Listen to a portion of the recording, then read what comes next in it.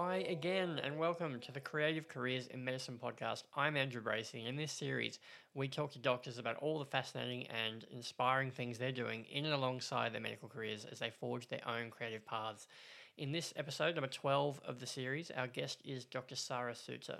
Sara is an occupational and aviation medicine specialist who, as she explains in this conversation that we recorded back at the CCIM 2019 event on the Gold Coast, was perhaps always destined to end up in a career in aviation medicine. Currently Group Medical Officer at Virgin Australia Airlines, Sara has previously held roles as Senior Medical Officer at Air New Zealand and at the Civil Aviation Safety Authority. But it was a decision early in her medical career, at a point she describes when she was going through a period of feeling somewhat directionless, perhaps, or unsure about the path that she was on, that the decision to travel from New Zealand to remote New South Wales changed her course forever. This episode of the CCIM podcast is brought to you by the Royal Australasian College of Medical Administrators. RACMA is an accredited specialist medical college comprising medical practitioners with specialist training in management and leadership of health services and systems. To find out more about how you can go from doctor to medical leader and how RACMA might be able to help you, head over to racma.edu.au. That's racma.edu.au. As I mentioned at the top, this is another of the interviews we did up on the Gold Coast on the sidelines of the CCIM 2019 event. It was at the very end of a very inspiring but long day, so I'm very grateful that Sara, who came straight from her own presentation to do this interview, was so generous with her time. I hope you enjoy our conversation.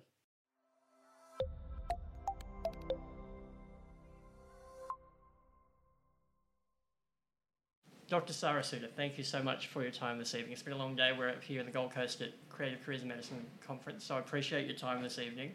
Thanks, Andrew. Now, you're here at the conference to speak about, you've just spoken this afternoon about your work in aviation medicine. You're currently the Group Medical Officer for Virgin Australia. Can you explain a bit about what that role entails for you, what your day-to-day is? Because from what I understand, you're regularly commuting from the Snowy Mountains to Brisbane and off to Sydney. How does that work for you, and what's a day-to-day or week-to-week sort of professional existence for you? Yeah, well, I guess that's right. I truly make the most of my role within the airline, sitting as a passenger in the back of the aircraft quite often these days.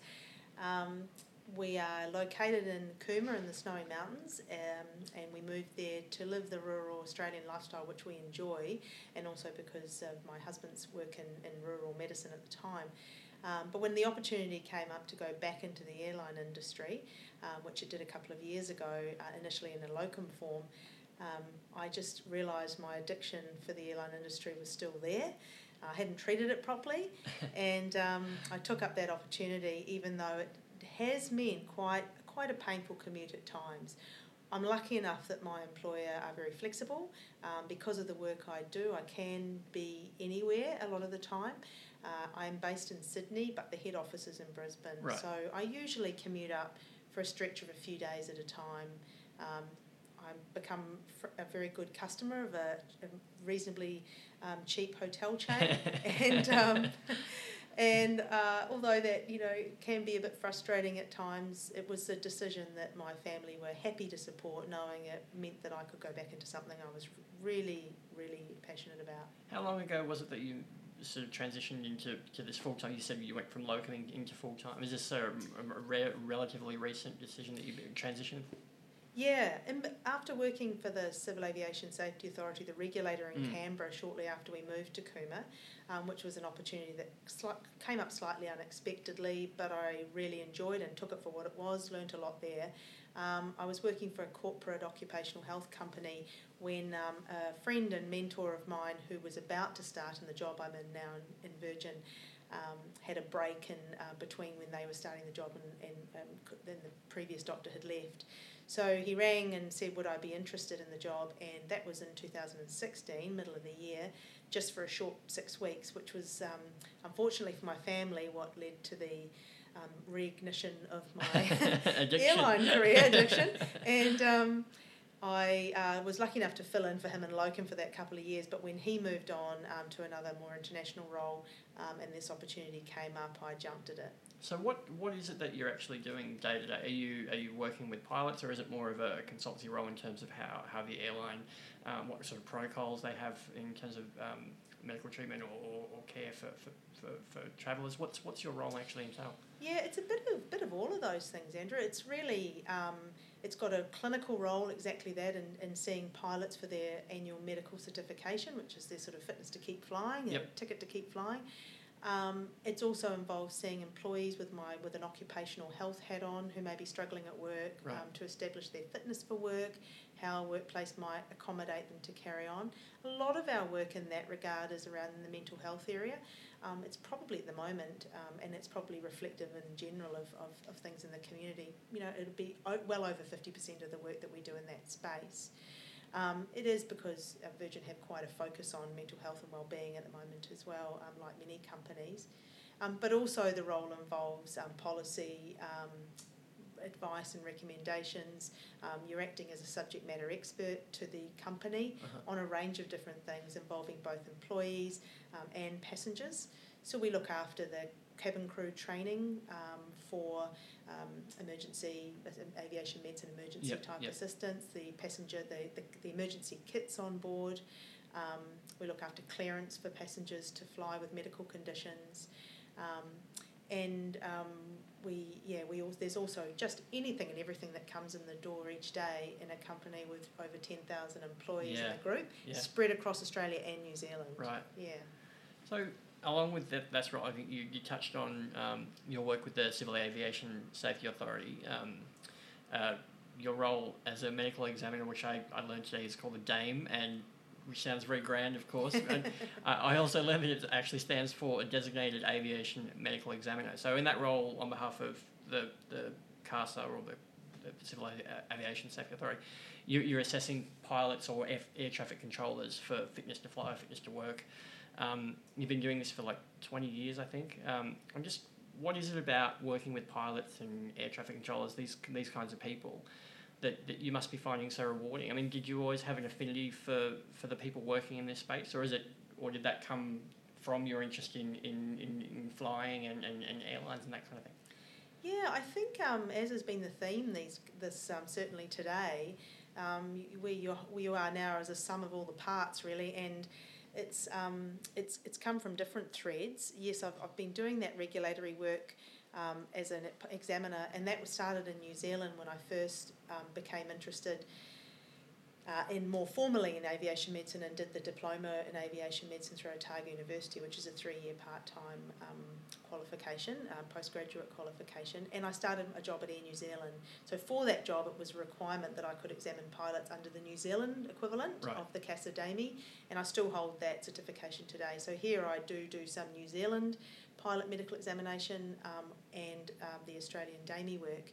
And we always say pilots are a special breed. I think having worked with pilots for 20 years now, you do. They're a very interesting bunch. They're very committed and passionate about the work they do. They do a really interesting job, which is a very important job, and obviously has all the bells and whistles and glamour associated with it. But at the end of the day, it's a very technical role. Obviously, there's several hundred passengers. A lot of stress and pressure and responsibility. Yeah, absolutely, and a lot of really interesting, physiological effects from flying, as well as the sort of mental health effects. So it's a really interesting role, and they're really interesting people. They tend to be very interested in their own health. So I do really enjoy working with that group. Is it tough, because obviously, if you have the say on whether to ground or pilots effectively to stop them from working, do they often sort of nervous coming in and having an examination with that kind of thing, with that much riding on it? It's really funny, pilots do simulator checks every 6 months, and it's one of the few professions where they have to constantly show that they meet the standard. That's not something that's really common to any other work group. And when they come in for their medical, I always tease them, because they always think that they're coming in for their very last medical. And I say, there's about 5 or 10 pilots a year that are going to get grounded in Australia, and I don't think you're going to be it today. So they always, I'd usually take their blood pressure last, or certainly after we've had a few jokes. Once they feel like it's... That's right. And one of the most important things we do is just to sit down and have a good chat with someone, find out what's happening at home, what's happening at work, what are the stresses and strains, and try and build that trust relationship. Because at the end of the day, we don't see ourselves as sort of the gatekeeper, although we might technically be on some of those issues, but we really see ourselves as working with the pilots in a very trusted relationship, so that when they really do need to be grounded, from a safety perspective, a health perspective, they'll come to us and seek help. So it's about developing that relationship. Because there is, I mean, even for you, as you say, it's a vital role. I mean, as you see that, you know, on the tragic end of the scale, when those things aren't picked up, and when pilots who probably might well have needed to be grounded, and you see planes crashing because of that, I guess that's the line, isn't it? These are the kinds of things that you're trying to prevent, and also accidents as well. Yeah, and I think that's like anything in healthcare, we're trying to act at the front end. We don't want to be the ambulance at the bottom of the cliff. So we're all about trying to, promote health and well-being in the flight crew. In our role and in the aviation community in general, developing good relationships, making the regulator not so much of a stick. Of course, it has to be the line in the sand. Yeah. And ultimately, in the DAMI role, we're an examiner of that pilot on behalf of CASA, and ultimately CASA have the final say, or we can defer to CASA under the Australian rules for final assessment. But again, it's all about that trust relationship ultimately. Now, switching gear a little bit, before we started the recording of the interview, we were talking a little bit off mic about your interest in flying. Is there something about flying that's really enthralled you over the years? Whether was it always a keen interest, or it's something that you've sort of realised that you've been involved with your entire life now? I said in my little blurb when I out to our wider team in safety when I started the job at Virgin, that most of my family, or pretty much all of them, are either doctors or pilots. So I was kind of felt in hindsight a bit destined to end up in this area. My dad was a rural GP with a PPL, and we flew around quite a bit when I was little in the back of a Cessna. And I used to go to lots of air shows and things like that. And of course, I guess it's all part of that exposure, isn't it, that you grow up with. And then probably my next really major life piece was the flying doctor service in Australia, which gave me a real taste and respect for the industry. I absolutely loved it. That was raw kind of retrieval medicine, fun, flying, working as a team, all those things. Sounds really like though that the work, something that you might have been exposed to with your dad though, would have very much normalised that. Did it seem like a strange thing to be? I mean, obviously you were finding it rewarding, but it seemed fairly normal way to help people, I guess. I think, and I think I've always had a real interest in the aviation sector. I don't fly myself. I've done a few hours flying, but it might be on my bucket list for down the track. But, I haven't. I really probably have grown up with a lot of aviation around me. So you're right. I guess it was sort of normalised, and then once I did medicine and became a little disillusioned with the traditional kind of hospital pathways, couldn't find one that fitted me, and these opportunities cropped up that involved aircraft, I thought, this could really be a nice fit here. So I was going to ask you, how it compares to traditional, general practice or any other sort of specialist pathway, but it sounds like almost all entirety of your professional career has been wrapped up in aviation. Was there ever a period where you weren't involved, we were seeing patients outside of, removed from aviation? Yes. Obviously past the internship years, and then I've had periods of time doing locum work in hospitals around the place. I just spent some time as an emergency medicine registrar, again with the concept of doing retrieval work, but realising that in my 40s I probably wasn't that interested in getting up at 3 a.m. and flying somewhere in bad weather to pick someone up.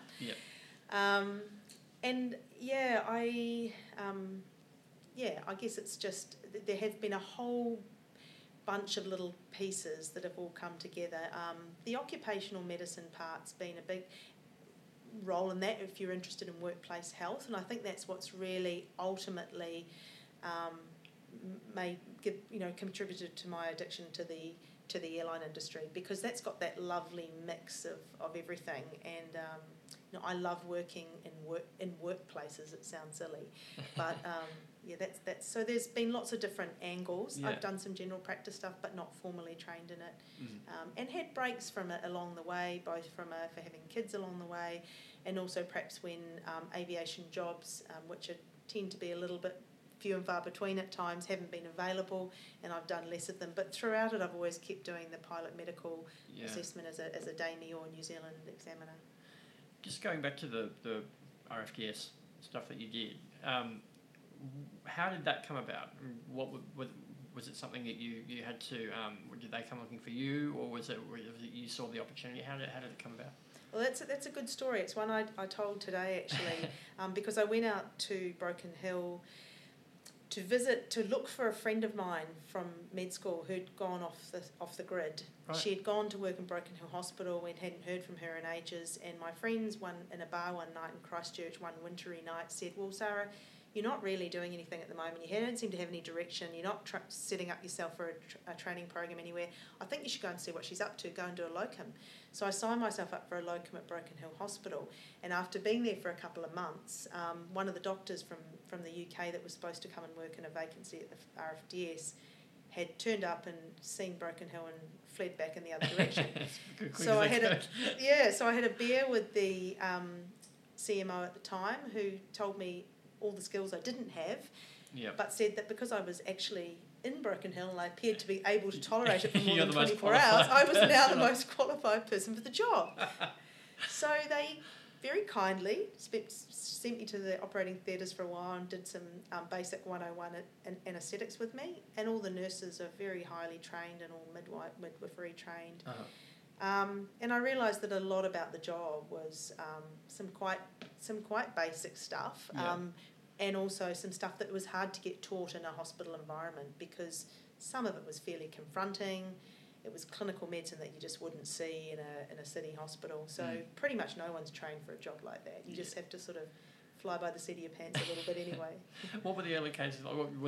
Were there any that sort of the cases that stood out that really sort of helped you take a bit of a leap in terms of your the things that you were learning that you were saying you can't really learn until you're there? Yeah, I had to deliver a breech baby, which I'd never done except for as a med student, a delivery in a clinic, in a patient with her 7th pregnancy, who'd had twins the previous pregnancy, had no antenatal care, so we had no idea if there was 1 or 2 in there. Right. And then it was breech, and I had no contact. I had no one else in the clinic with me that day, apart from one of the nurses who seemed to disappear. This is well outside of town. It's about 3 hours in a very small clinic, about 3 hours out of Broken Hill. Right. So whilst I waited for the aircraft to arrive and sort of the retrieval team on for that day, as I was the clinic doctor, I had the obstetrician on the phone who promptly hung up on me and said, "Hold the feet up, good luck," and slammed the phone down. And we muddled through and resuscitated the baby as it came out, and that was a pretty stressful experience, but it's not what I was... But we saw the mother and baby about 6 weeks later in clinic, very nonplussed, everyone was happy. It was a perfectly normal way to have a Perfectly baby. normal. Yeah. That's how we do it at Broken Hill. Yeah, that's right. I mean, coming from New Zealand, were you... Obviously you weren't as turned off by the UK doctor who had fled ahead of you, but... Was it something were you prepared for just how different it is out there? Because it's a completely different life. It is completely different. Probably, not. But I was 26. I was wanting some adventure. You found it. I was open-minded. Yes, I found it, and I was absolutely besotted with the Flying Doctor Service, having watched the program The Flying Doctors as I grew up as a teenager in New Zealand, and so I just found myself living the TV program. Yeah. And I thought, this is really cool. And it was really cool. Yeah. It's so an amazing... life imitated art. Yeah, and it's an amazing, iconic organisation. We did some amazing things, you know. They did such amazing things. I was lucky enough to fly with them in, I think it was the year of their 80th anniversary. I went with a GP who was doing a day clinic out the back of Burke, a little place called... Angonia, where they were running. I'm not sure if they're still running that clinic there, but I was able to go out there and sort of see how she would set up for the day and see her patients, and people would come in from all the areas around. And it was great to see like healthcare being given to people who otherwise wouldn't have seen a doctor at all, and that was such a it sort of showed what a vital service it is. It must be incredibly rewarding for someone like yourself in that role to be able to help people that otherwise are completely alone.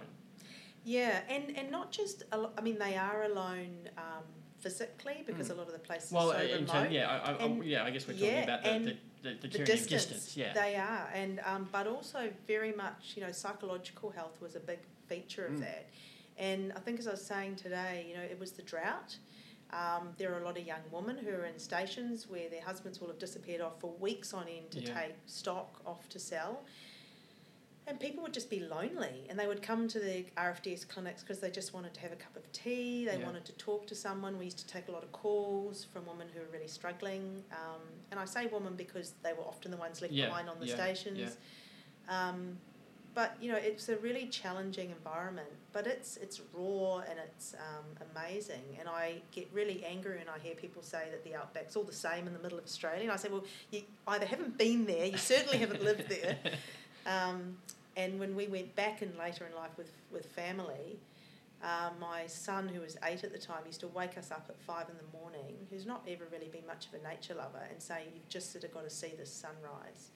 So the light and the sort of the natural environment there is just so amazing, and to be up in the air, flying around and doing some really interesting, challenging medical stuff and working in a team and meeting amazing people who I still see and keep in touch with, I was very fortunate.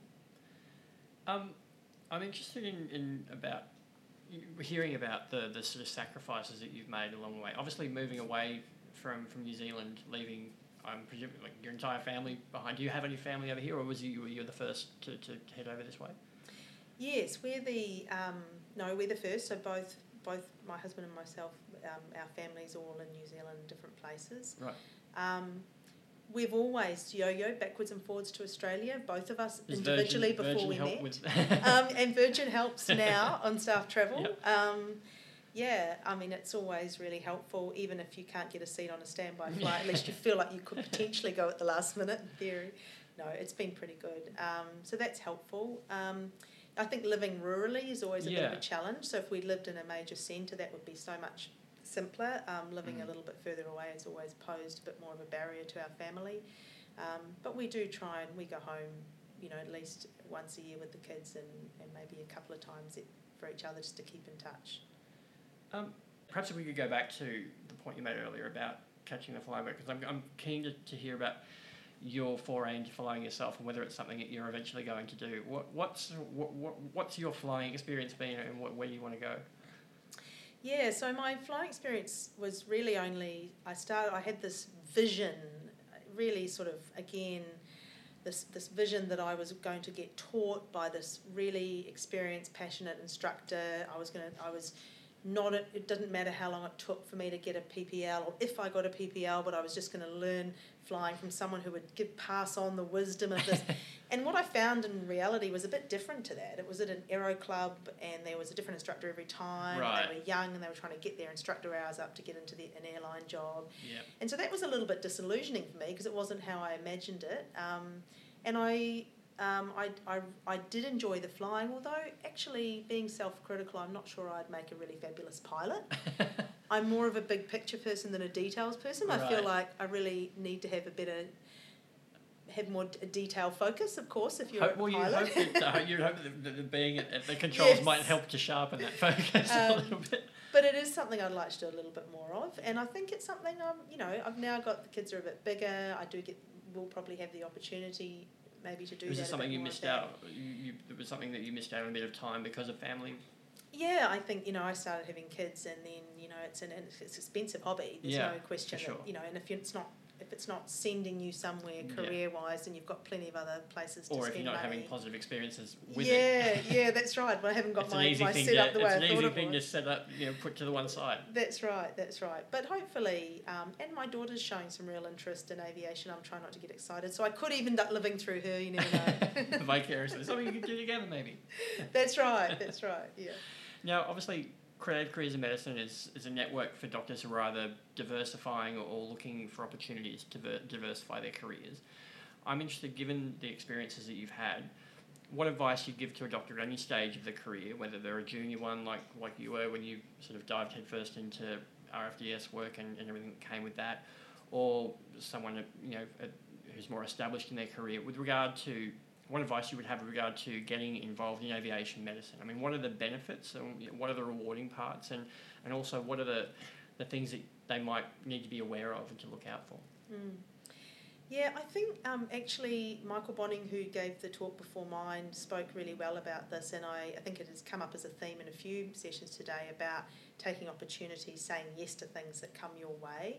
I think when you do anything off the beaten track where there's not a really, really clear pathway, it's really important to just sometimes take those challenges, because sometimes even if you think that job isn't really for you, ultimately, it's not something you can see yourself doing for a long time. Some of the connections you'll make and the skills you'll learn, you might find yourself being really grateful for down the track. So I think that whole concept that, taking those opportunities, and wherever you are, or whatever job you're doing, just throw yourself into it. Do a good job, because if you do a good job and you are passionate about that at that time of doing it well, then those other opportunities will come your way. With aviation medicine, I think at the moment there is a bit of a pathway. It's a small group of people who have that opportunity through the aerospace medicine training program, and at the moment we've just been running it 1 year, but it's a registrar type program under the umbrella of the Australian College of Aerospace Medicine, which isn't a vocational fellowship at the moment, but maybe hopefully down the track. So often those doctors who are coming into that program will have either completed or be completing a fellowship in general practice or occupational medicine at the same time. Occupational medicine goes really nicely if you want to work in an organisation like an airline. Yeah.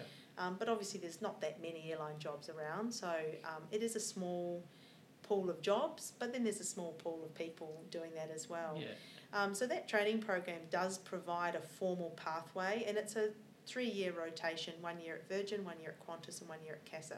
So it provides a really great experience in an aviation airline environment, but also in the regulator environment. And that at the moment is a sort of international first of its kind in the civilian industry. That sort of opportunity exists overseas in a military environments, but we've been very fortunate to have that, and I think that's one career option. And it's a bit like I think perhaps for a pilot, our pilots have come through a bit of everything, a bit like these sort of portfolio careers we've put together with gathering skills from different experiences. A lot of pilots have gone up to the Northern Territory, done a lot of flying, gone elsewhere. They've done all sorts of different flying to get their hours up to get into a job that perhaps might be an airline job that they wanted to. And there's also a cadet program. So it's a bit like the difference between those two things. Doing the training pathway that's on offer now is a bit like doing a cadetship. You get an opportunity to have a pathway a little bit more mapped out for you if that's something that you would perhaps like. What that will equip you is with some skills and connections and interests to be able and a qualification at the end to be able to take that to organisations around the world. And I think if you're interested in aviation medicine, by nature you're probably a traveller, or you're interested in travel. Yeah. And you have to think a bit globally, because this is a small part of the world, and there are opportunities overseas. So I think you have to be willing to just think on a more global scale, and that's part of the excitement of this industry. Before I let you go, I wanted to sort of finish by asking you, so I guess, what is the most rewarding part or the most rewarding parts of the work that you do at the moment, that keeps you going back and being so enthusiastic and excited about the work that you're doing? What's the most rewarding part for you that gives you that nourishment? Look, in truth, there's so many parts. I'm so lucky to have a job that's got so many different parts. I can be a traditional doctor in some parts of my day and feel like I'm having a one-on-one, I am having a one-on-one interaction in a patient type setting. And the beauty for me in that, and the rewarding thing in that, is that I don't have a time constraint. I'm not constrained by Medicare billing. Yeah. If I want to spend an hour and a half because that's what someone needs, and we have a cup of tea as well along the way. That's what happens. And sometimes it is just that value of that one-on-one interaction and that time you can give to someone that helps sort through things for someone who's been struggling going backwards and forwards to their own treating doctors for some time, because you get the opportunity to do that. But also rewarding is just being part of that massively bigger whole that is a big organisation, and working with people in all areas who are all passionate, because in an airline, everyone's there because they want to be there. Yeah. It is an organisation, it's a dynamic organisation, it's full of passion and enthusiasm, no 2 days are the same, and it's not often you get to a job like that.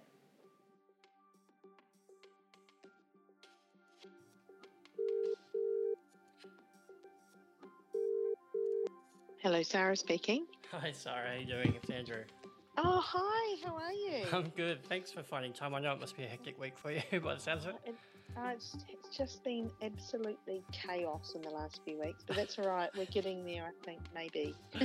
I'll try and make it very quick for you. I was putting the finishing touches on that podcast, as I said in the email, and I discovered that when you were telling the story about how you arrived in Broken Hill, you'd gone there initially in search of a friend of yours who you'd said in the conversation, you said that she'd gone off the radar, and just because we hadn't resolved it in the conversation, my wife was listening back to, like, I was editing it and she happened to be in the office with me, and she was hearing it and she's going, whatever happened to her friend? It sounded quite ominous. Was she okay? Did everything work out all right? You don't have to go into all the details, but did you track her down? Was she okay? So because the thing was that she, and I thought I'd try and turn that into a funny ending. I've been thinking about it because, of course, she picked me up in her convertible Mercedes and we drove off into the, because she literally did. She turned up in the airport in this convertible Mercedes. So she was doing just fine. Excellent. Yeah, no, she did. She's still based out of Broken Hill, essentially. She remained there, had a family subsequently, and no, she's very much remained connected to the area. I guess partly that's why I ended up sort of sticking around, is that, that I ended up, we ended up flatting together effectively for a bit and stuff like that. So, that's right. So she was perfectly happy and just busy in the outback. That was Dr. Sara Souter. My thanks once again to her for being a part of the CCIM podcast. Probably worth me quickly mentioning that she, of course, made reference during that chat to Dr. Michael Bonning and a point he made in his own presentation that same day about saying yes to things. And if you're interested in hearing more from Michael and his philosophies about being involved in various projects and roles that may pop up as opportunities, either professional or alongside your career, he was, of course, the subject of our previous episode, and in that chat he had some really great insights that I'd certainly recommend going back to for a listen if you've not already. This episode of the Creative Careers in Medicine podcast is brought to you by the Royal Australasian College of Medical Administrators. RACMA is an accredited specialist medical college comprising medical practitioners with specialist training in management and leadership of health services and systems. To find out more about how you can go from doctor to medical leader and how RACMA might be able to help you do that, head over to racma.edu.au. That's racma.edu.au. Thank you once again for listening. If you like this and any of our previous episodes, we'd love it if you could share it with your friends and colleagues, and maybe even give us a nice review on iTunes. It all helps get the word out. This has been an Embrace Creative production for Creative Careers in Medicine. We'll be back soon with more fresh episodes, so stay tuned.